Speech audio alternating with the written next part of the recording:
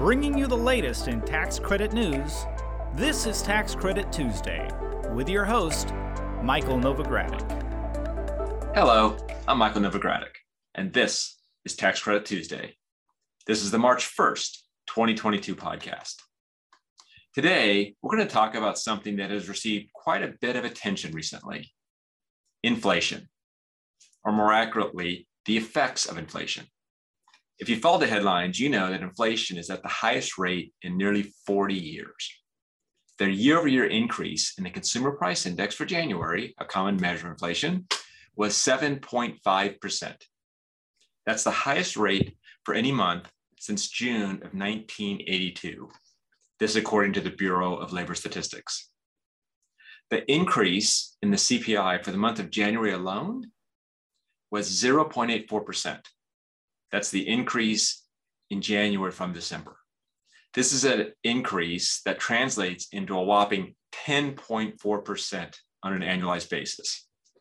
Now, obviously, I don't think that's what the current inflation rate is, and there's a variety of factors why December to January might go up higher than the average, but that is a pretty substantial increase.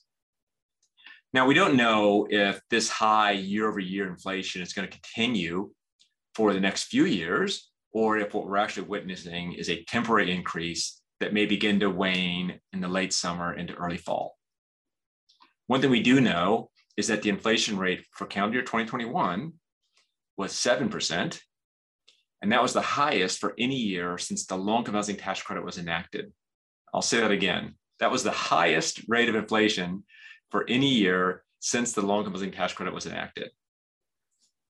Actually, before 2021 and since the Great Recession, the actual year-over-year inflation rate was consistently below 3.75%, with an average inflation rate of 1.65%, which basically means the January year-over-year inflation rate was more than double the peak since the Great Recession.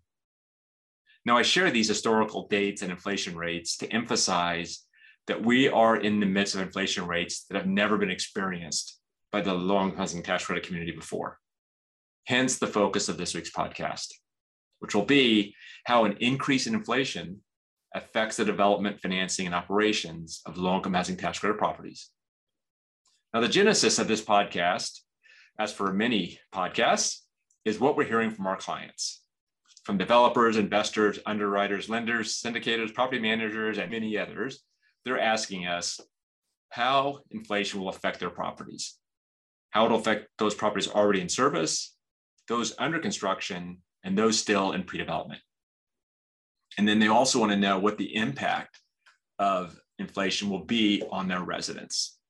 It will lead to rising rents. Will it also lead to rising incomes? As I said earlier, we don't know what the rate of inflation will be in the future. Will it rise even more? Will it fall? Will it stay in the current range? I'm certainly hoping that this podcast won't have a long shelf life, and we will have inflation that gets back to more traditional levels of more recent years. But high inflation does affect virtually every area of affordable housing development operations.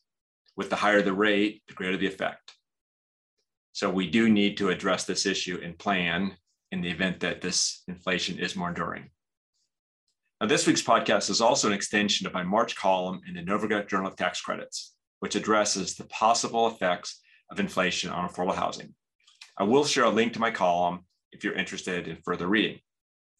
Now, here are two key points that are going to be part of today's discussion. First, inflation hits development costs and operating expenses immediately or almost immediately. If you're building, you know that construction costs have increased greatly in the past year plus. And if you're operating a property, you also know that many of your operating expenses have increased significantly. Now, the second key point of this podcast is that while inflation does generally increase many financing sources and operating revenue, those increases generally take a year or more to be realized.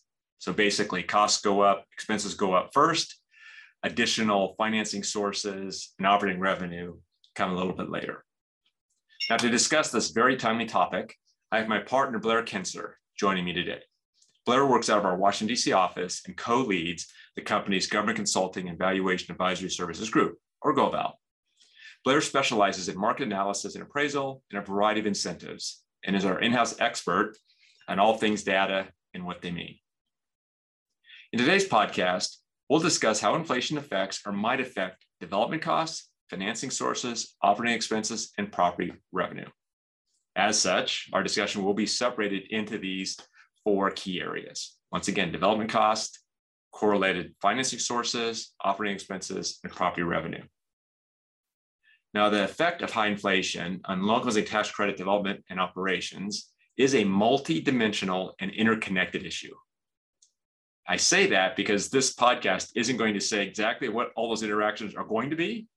It's really intended to be the start of a discussion to highlight some of the interconnectivities to be aware of, and also to ask our listeners to share more of what they're seeing.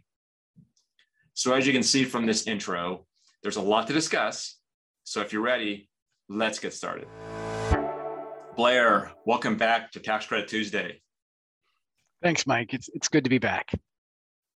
So let's start today's discussion by talking about the areas where we see inflation affecting operations and development first.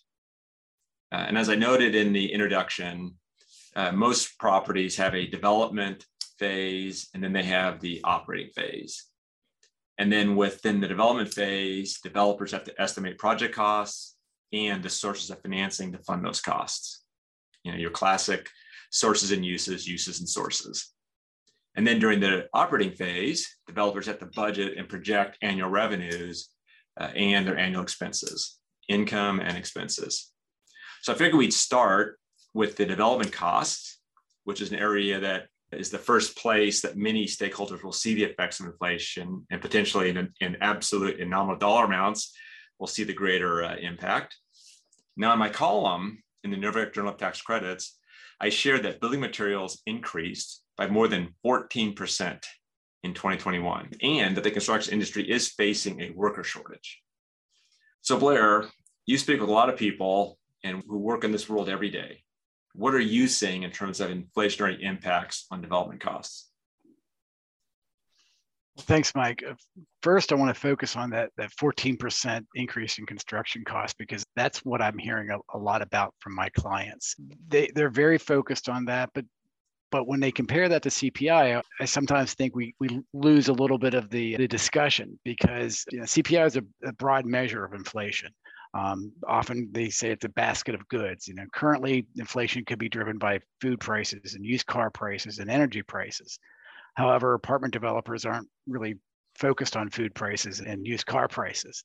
They're more focused on the construction. And so that's why you get that little bit of disconnect between the 14% increase in construction costs. One difference is, and it's a large one, it's dramatic increase in lumber prices. That increase began before COVID and before we see this significant increase in CPI. I think lumber costs are the poster child of supply chain disruption. Prior to the pandemic, some of my clients, saw lumber prices going up, and they saw a decrease in imports from Canada as being a possible reason for that because of tariff issues. And then COVID hit. We do some work in Maine. I'm familiar with that geography. And when you talk to developers up there, they talk about, timber crews are small. And one guy goes, or one man or woman goes sick, that crew shuts down. And so you have less supply coming out of the forest themselves because of COVID. And then, the lumber gets to the mill, to the lumber yard or the milling, and they've had problems wrestling with COVID. And then finally, it has to be delivered. And that's the ultimate supply chain problem. So lumber really shows us how this is a multifaceted and a long-term being past 3 years issue. And then, you mentioned this in your article, Shannon, one of our clients, Shannon Tudor, tells a great story about when he was developing a property in Kentucky. He actually had trouble getting enough appliances, and he had to start going around from store to store to buy appliances at increasing costs every store he went to. So it's not just lumber, it's not just payroll, which it is, of course, for both, but it's almost every aspect. And then I start thinking about the future, Mike. And I think, okay, so what's next? How about land prices? I hear some of my clients starting to, I don't want to use the word complain, but let's just say discuss the impact of land prices. Because, that has a multi-layered effect on tax credit development because of the basis issue. So that's what I'm hearing from my clients is, they love to go back to the lumber discussion because it's so clear. And then they layer that on top of, but hey, it's not just lumber, it's appliances. And then they say, but what about land prices, Blair? What are you seeing there?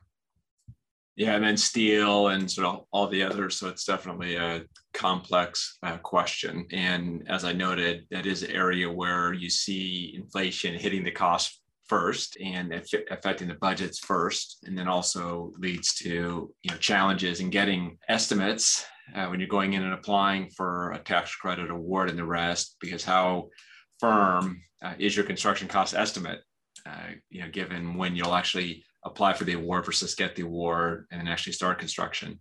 But let's not go into all those other details. There's a lot of nuances and areas that we could sort of dig down. But I did want to talk about the other area where loan counseling tax credit developers and property managers, see the more immediate effect of inflation.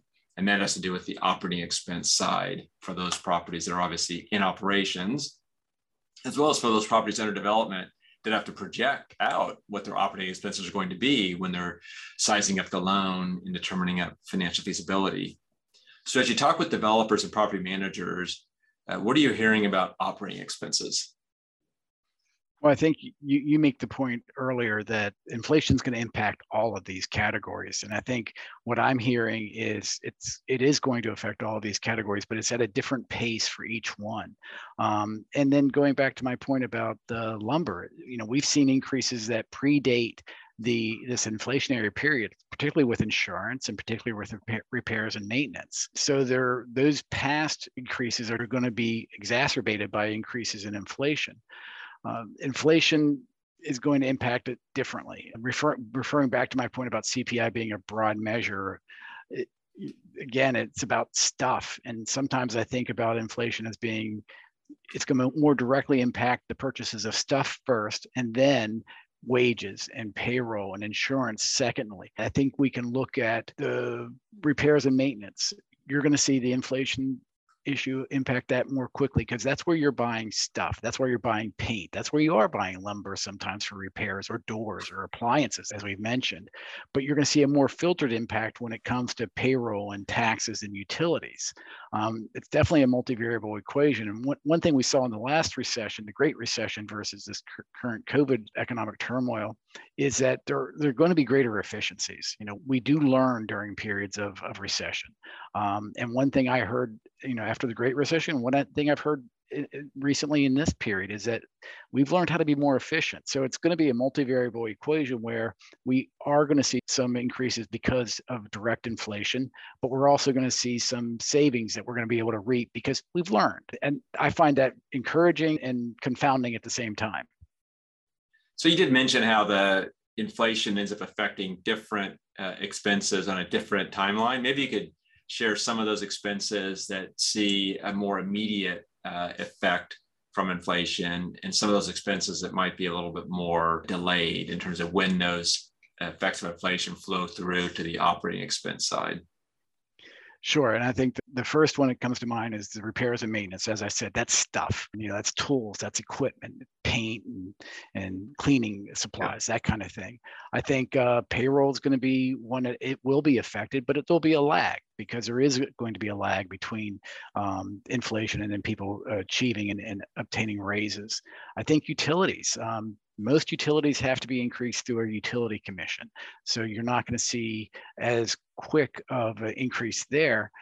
Clearly, right now, we're in an oil shock. Heating oil is up 70 cents year to date. That's a significant increase. And a lot of properties in Vermont and Maine heat with oil. That's a significant increase. But nationally, again, we're talking about local versus national. Nationally, most properties heat with natural gas. And going back to 2009, gas prices have been very stable. That's concurrent with the robust supply gains from fracking. I'm not going to say that's causal, but it's very concurrent. It's very obvious. So we may need to see more sustained inflation to really affect that natural gas pricing because of that stability. Again, speaking of electricity, or speaking about electricity, since 2008, it's only increased about 1% per annum. Again, the cheaper gas has played a role in that, as has the increase in renewables. So right now we're looking at 20% of electricity generation is from renewables. So there may be, that would be one of those impacts that might be a little bit longer term as we watch that unfold. I think, again, another one that could be longer term is property taxes. Fundamentally, property tax is a function of your assessment times millage rate. Properties do assess annually, and you could see increases next year or the year after in your assessment. A lot of states do not assess annually, and you may have a longer delay on an increased assessment. The millage, some municipalities facing increased cost of goods and payroll may increase a millage rate significantly. But again, that's a very difficult thing to do politically, but also it's something that would be delayed because millage rates that I'm paying today have been decided in previous years. So thanks for that discussion of the two areas. When I think about the impact of inflation, get hit first, which are negative from the standpoint of operating and developing affordable housing, being development costs, see a pretty immediate effect from inflation, and the operating expenses seeing a pretty immediate effect of inflation. And I do appreciate your pointing out that, my intro, I talk about CPI, but I'm not sure to what extent developers, when they're looking at their construction costs and the rest, really care what CPI is. They care about what the inflation is with respect to the materials they need and wage rates and the rest, which, as you point out, are notably different. And then on operating expenses, similarly, it's not so much what CPI is as much as what's the inflation rate with the individual categories of expenses. But I did want to switch now to the sources side of the development budget and the operating revenue side of rental property. And let's start with the sources. To the extent that we do have ongoing inflation at a high rate, when I think about low-income housing tax credit financing, I always think about three major buckets. I think of, in terms of sources of revenue, sources of funds to finance the development and lease up. And they are, of course, the equity from the tax credits, the foundation. There's also debt, hard debt, if you will, debt that can be borrowed based upon the net operating income stream being projected. And then the third category is the soft financing, that additional financing needed from government and other agencies to have enough sources to fund the development. And maybe you could talk about each of those three categories and how you see inflation affecting them. Well, it's interesting. The way I look at it is kind of in descending order. First lending, then the equity, and then the soft financing. But certainly inflation translates into higher cost of funds, meaning higher interest rates and lower tax credit equity prices. Again, the timing might be delayed as interest rates and equity prices will react to inflation less directly. There will be some delay there, but there could be some significant pinching of sources for a developer. Let me just interject there that one thing that is also interesting with respect to this whole inflation is your operating expenses on an annual basis, your development costs on an annual basis are really based upon current inflation. Mm-hmm. And your debt levels and your equity pricing is really based on projected inflation.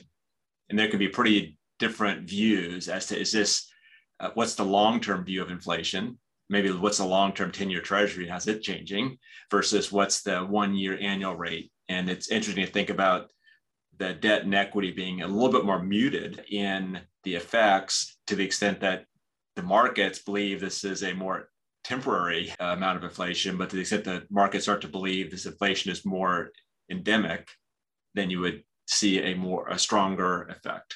Anyways, I just wanted to point that out. Please continue.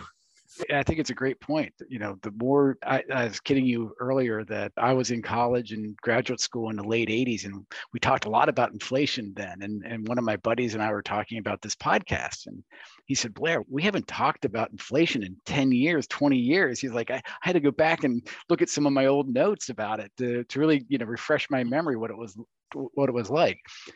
But and his point was, as your point is this a price correction? Are we simply in a very noisy period with a lot of price corrections happening at one point in time? Or are we watching the devaluation of currency over a longer period?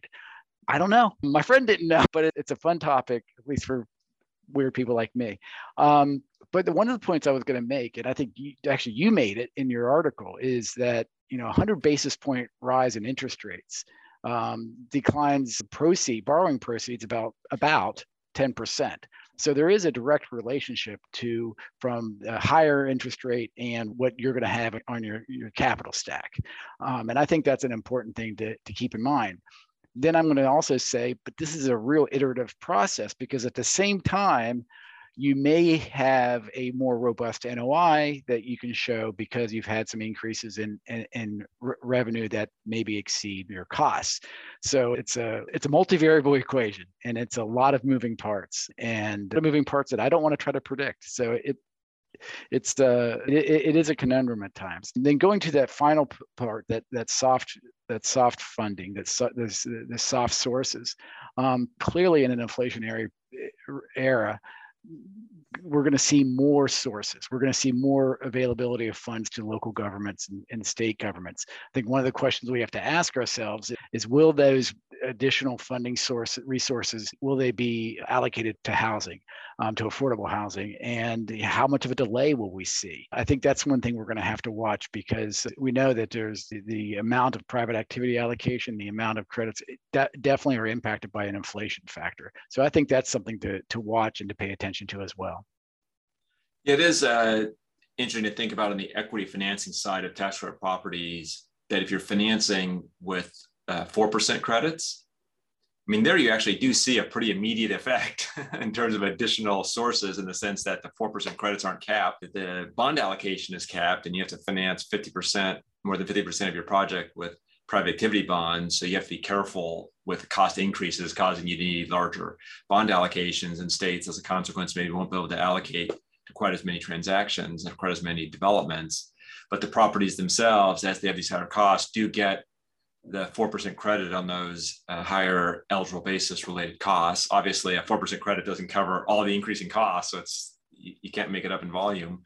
But it is additive, and it is one of the few ways where I think on the resource side, it's a fairly direct, effect in terms of additional revenues. I'd also note that I made the comment that the states may not be able to do quite as many transactions because more bonds have to go to a given one.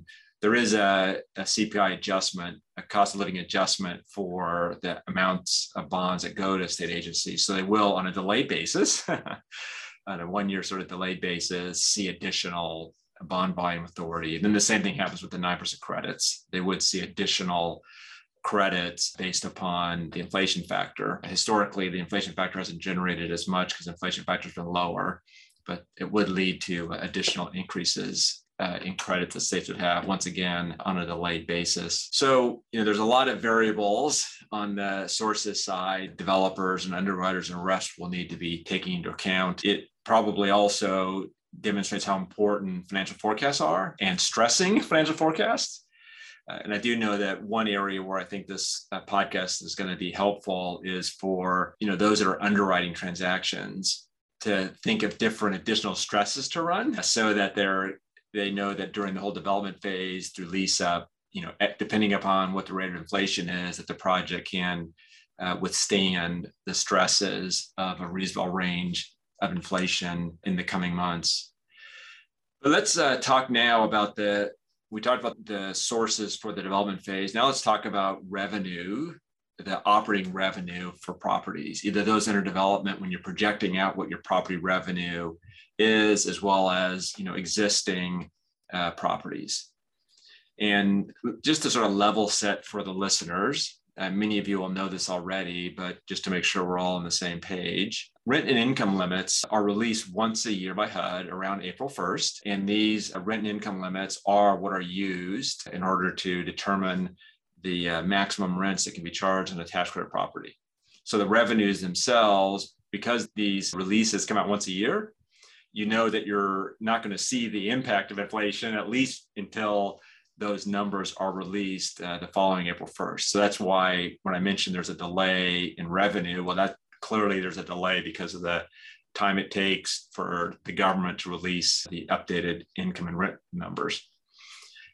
Now, I'd note that it's a little bit more nuanced in terms of how inflation actually affects those limits, because those, in terms of calculating the maximum income levels and corresponding rent levels, HUD starts with nominal income estimates, area median income estimates, nominal amounts that are 3 years old. Basically, the most current data that HUD has that they can use is 3 years old. So then they basically take 3-year-old income data, and then they do adjust it forward based upon the consumer price index or CPI estimates. So what that means, for example, is for the 2022 rent income limits that we expect to be out in the next couple months, they'll be based on the 2019 American Community Survey data. And then that 2019 data gets adjusted by the CPI. So that's how so that's a little bit blurry there. And Blair, maybe you can help unpack my overview to the listeners. Maybe you can explain it a different way to try to make it a little bit clearer for the listeners who I didn't adequately level set. And then you can also maybe talk about, there's one thing in terms of HUD calculating numbers, another thing for what the qualifying, tenant's income is likely to be, or at least some of the concerns or opportunities. And I did want to actually put a plug in here for Thomas Stagg. Our partner, Thomas Stagg, has an income limits working group, and he is one of the tasks that he's going to be looking at in the coming weeks and months ahead is how this interaction between inflation, ACS estimates, and the three-year growth factor could it be affecting income levels in the coming years. If you want to know more about that income limits working group, just shoot Blair or me an email. Everything I know about AMI calculation comes from Thomas Stagg, so hopefully I can do him some justice. You are not alone. There are many in that category. Right. So the way I always think about, how does inflation show up in the AMI calculation is it's the actual formula itself. Obviously, the first way is, as you said, it's that inflation adjustment of the 3-year-old data. And then I think about it, but it also shows up in the year-over-year increase that I would see from like 2019 to 2020, for instance, for next year. That is the inflation impacting the individuals or the median income. That's the way I like to think about it. But of course, then as you say, the reality is that a tenant or a prospective tenant's income may not be matching median income growth. Let me actually interject before you talk about the tenants. Just when you gave the example of 2019 to 2020, 2018 to 2019 or something might be a better example, because as you know, 2020, because of COVID, we don't have good American Community Survey data.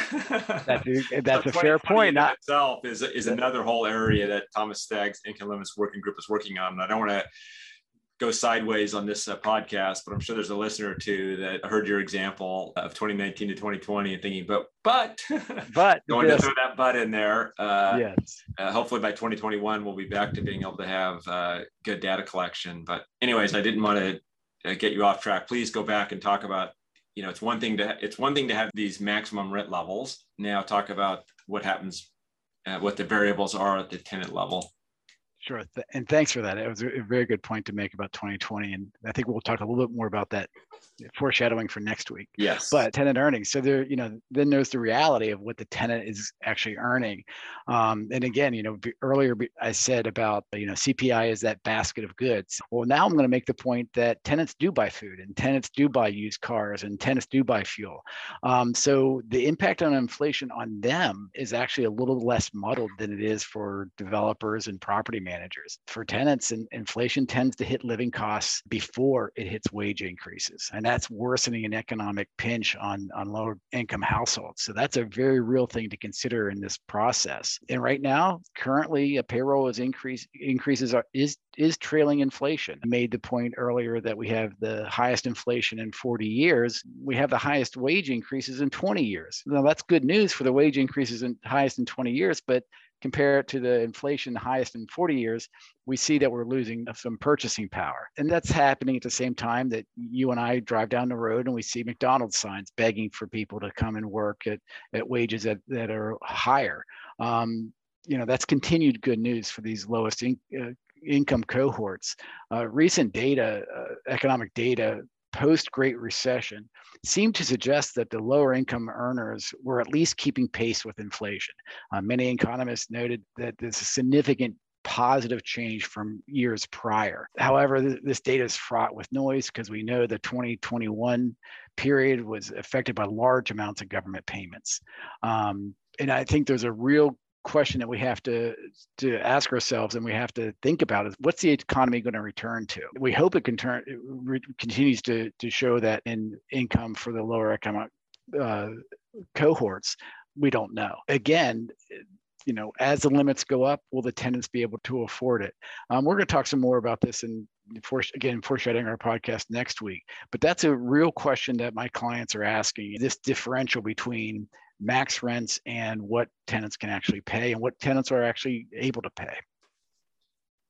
So thank you for that sort of overview, that discussion, a pretty critical question. And, a lot of listeners will be underwriters, developers, syndicators, investors. Given this question about, how area median incomes might rise, and the more significant question of to what extent will the income of lower wage workers keep pace such that they can afford, the increasing rents. What advice do you have for me when I go and I do my underwriting? I think it's the time-tested old advice that local characteristics matter. Where do these tenants work? Are inflationary increases? Is it reasonable to expect inflationary increases? If a property is dependent upon tourism jobs, they're in a different situation than one dependent upon, say, construction jobs. Those things, local issues matter.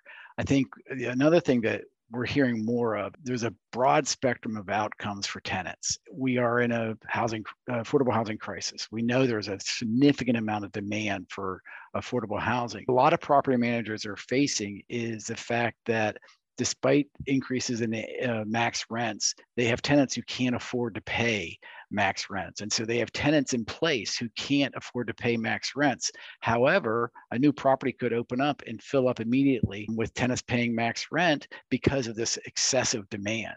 So you have this dichotomy in the marketplace where some properties may not be achieving max rents, but that doesn't mean that a new property opening across the street won't be able to, simply because of this robust demand for affordable housing. Again, we're going to talk a little bit more in depth about that next week, because that's a real issue when reading markets, and when an underwriter is reading a market, they may see that, and that could give someone a pause of, well, wait a minute, how do I know that max rents are achievable when I see this happening? So that's an important characteristic or important phenomenon that we're seeing right now. I am looking forward to the podcast next week to dig a little bit deeper in a lot of those sort of issues, because this has definitely been the last year plus a really unique period to try to assess local markets from a market demand perspective.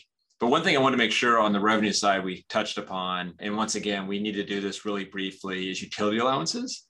Because I mentioned how HUD will release the max income and rent numbers, and then they have to be adjusted for a utility allowance. So that's a deduction, if you will, from the gross rent.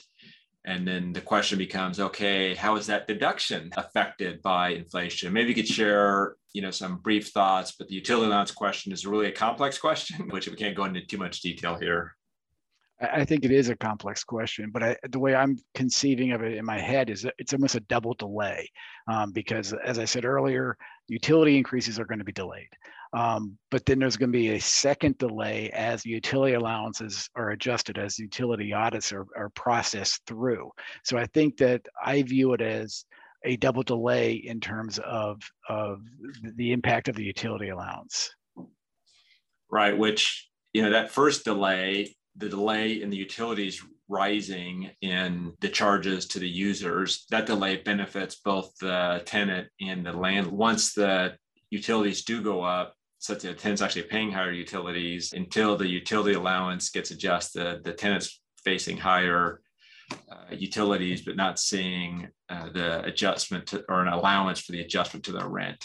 And in that case, it's adversely affecting the tenant only. So it will be interesting to see to what extent utility allowances get updated more quickly in the coming years. It is something that, if I'm a landlord, I'd be thinking about in the context of operating these properties. So looking at this broad, property owners and managers want to be comfortable that their expenses won't be growing at a faster rate than their revenue, obviously. And we do lots of projections where we project out, income and expense growth sort of over time. And traditionally, the income limits for tax credit properties have increased slightly faster than operating expenses. Although that gap has been small, both have been around 3% annually. And a lot of the projections that we run obviously end up showing 3% growth in rents and 3% growth in expenses when you're underwriting for an equity investor. If you're underwriting for a lender or a state agency or something else, you can have different growth rates because they're more focused on the stress testing as opposed to what they think the more likely outcomes are. But something that you've done a lot of work on, I thought it would be worth touching base and getting your thoughts, is the Great Recession. And you've done a lot of work around analyzing the effect of the Great Recession on tax credit properties. And that was the last time that we saw operating expenses actually growing at a notably higher rate than rents. So what lessons do you take from the Great Recession that maybe we could be applying here? I think in general, it's you can watch the lag in that data process through the Great Recession. I think there's a real difference between the Great Recession and what we're facing now, because the Great Recession happened with a lower inflation issue. So that was an aspect of it that's different. But at the beginning of the recovery, right when we felt that the economy was growing out of the recession, you weren't seeing that in the AMI changes because there was that 3-year lag. And so you were seeing expenses outpace revenue increases. And then as it matured, those increases in real income happened. And all of a sudden you saw the revenue started to outpace the expenses a little bit. And as we matured, they started to come back together again. And we saw that properties could, in a little bit more robust revenue environment, they could make up for some expenses that they may have put off. They may have put off some repairs and maintenance in more lean years. So you saw that being accommodated in the later years. And it's kind of funny. It's like you could watch this ripple through the years, but at the end of the day, it ended up being at 3 and 3 over the 10-year period. So it was kind of one of those things where, a lot of angst to get to the answer, but it was where we expected. Right. Well, certainly when you do a forecast of 3 and 3, you don't think every year is going to be 3 and 3. Right, exactly. It's a little bit, but it's also something to keep in mind because, I think when you look at the more recent years, maybe more significant area median income increases in a lot of areas, folks can look at that and say, boy, incomes and revenues are rising a lot faster than expenses. And you have to, as you point out, think of the longer term, think of the 10 or 15-year horizon and how there are periods of time where expenses are rising faster than income. And when you're looking at it from an underwriting and a policy perspective, you need to be looking at the increases on average over time, not any given year. So Blair, thank you very much for sharing your insight. As our listeners certainly can tell by listening to this podcast, you're a great expert in these areas. And there's also a lot that we don't know about the inflation rate. If we knew what inflation was going to be, we would be doing what we're doing here. So I think the most important thing, for our listeners to take away from this podcast is we don't know what the inflation rate is going to be going forward. It could be a short-term trend, or it could be endemic, which obviously makes it difficult to plan. But I think you can't plan on it being a short-term trend such that you'd be severely damaged if it turned out to be more endemic. And we do hope that our discussion today does help our listeners start considering how inflation might affect the properties or investments that they own, investments they've made, properties that investors are thinking of making, and properties in the process of development. I do think you have to run your projections with a greater, more expansive stress testing to take some of these broader variables or potential changes into account. So Blair, there's going to be some listeners, I'm sure, that want to reach out to you for more information. So if you could share your email address. Thanks, Mike. It's Blair, BLAIR .Kincer, KINCER at novoco.com, NOVOCO.com. Great. Thank you, Blair. Please stay around for our off mic section. To our listeners, please be sure to tune into next week's episode of Tax Credit Tuesday.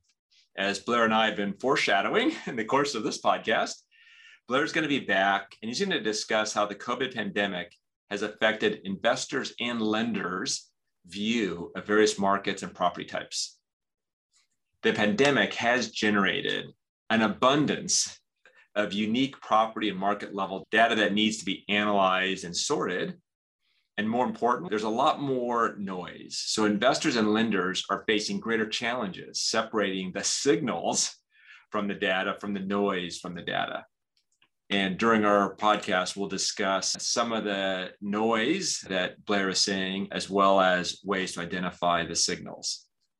So this podcast next week will be of particular interest to underwriters, of course, but also developers and managers of tax credit properties that'll be dealing with a number of underwriters. You can make sure that you're notified of that episode and each week's episode by following or subscribing to the Tax Prep Tuesday podcast. One way to do that is to go to www.novoco.com/podcast, where you can subscribe to and stream the show on our website.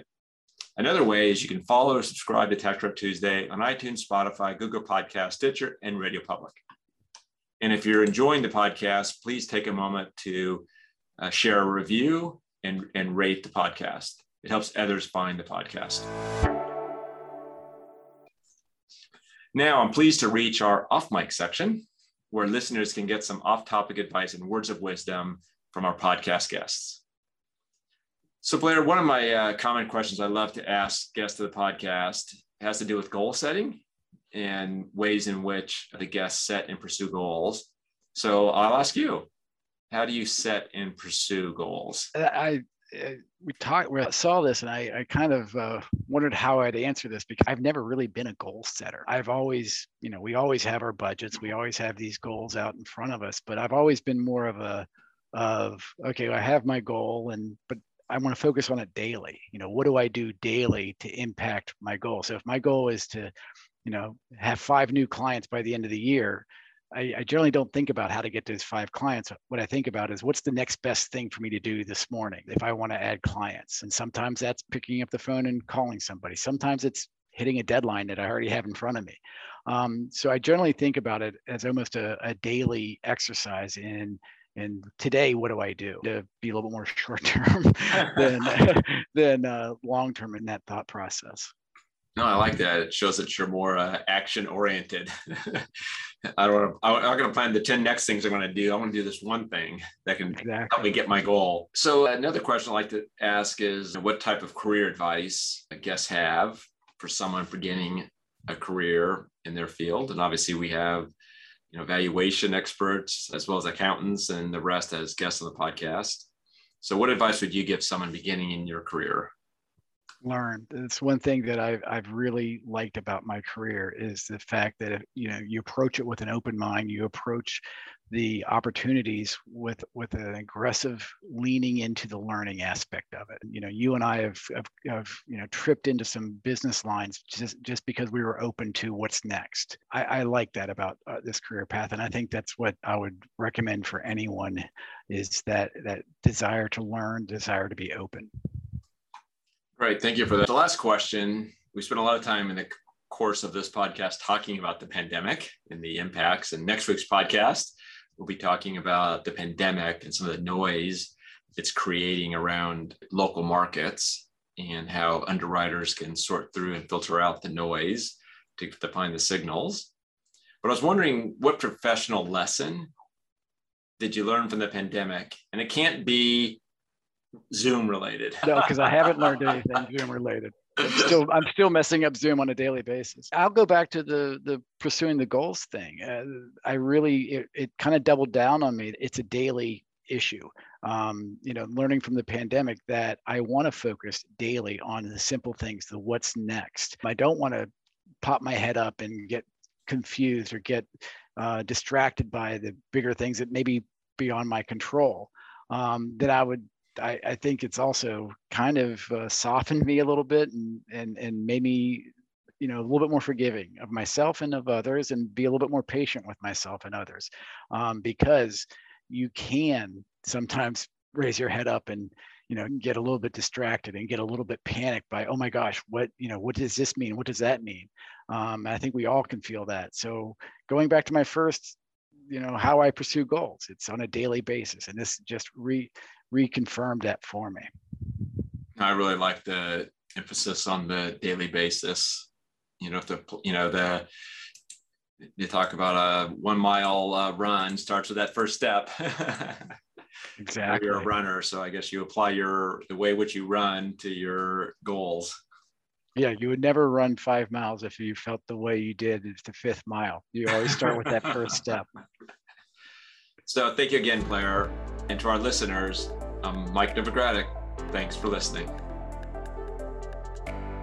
This weekly podcast has been brought to you by Novogradac & Company, LLP. Archived podcasts are available online at www.novoco.com/podcast or by subscribing to the Tax Credit Tuesday podcast in iTunes. You can find related links referenced in this podcast in our show notes at www.novoco.com/podcast. Novogradac & Company, LLP is a national certified public accounting and consulting firm with offices nationwide. Learn more about our professional services at www.novoco.com.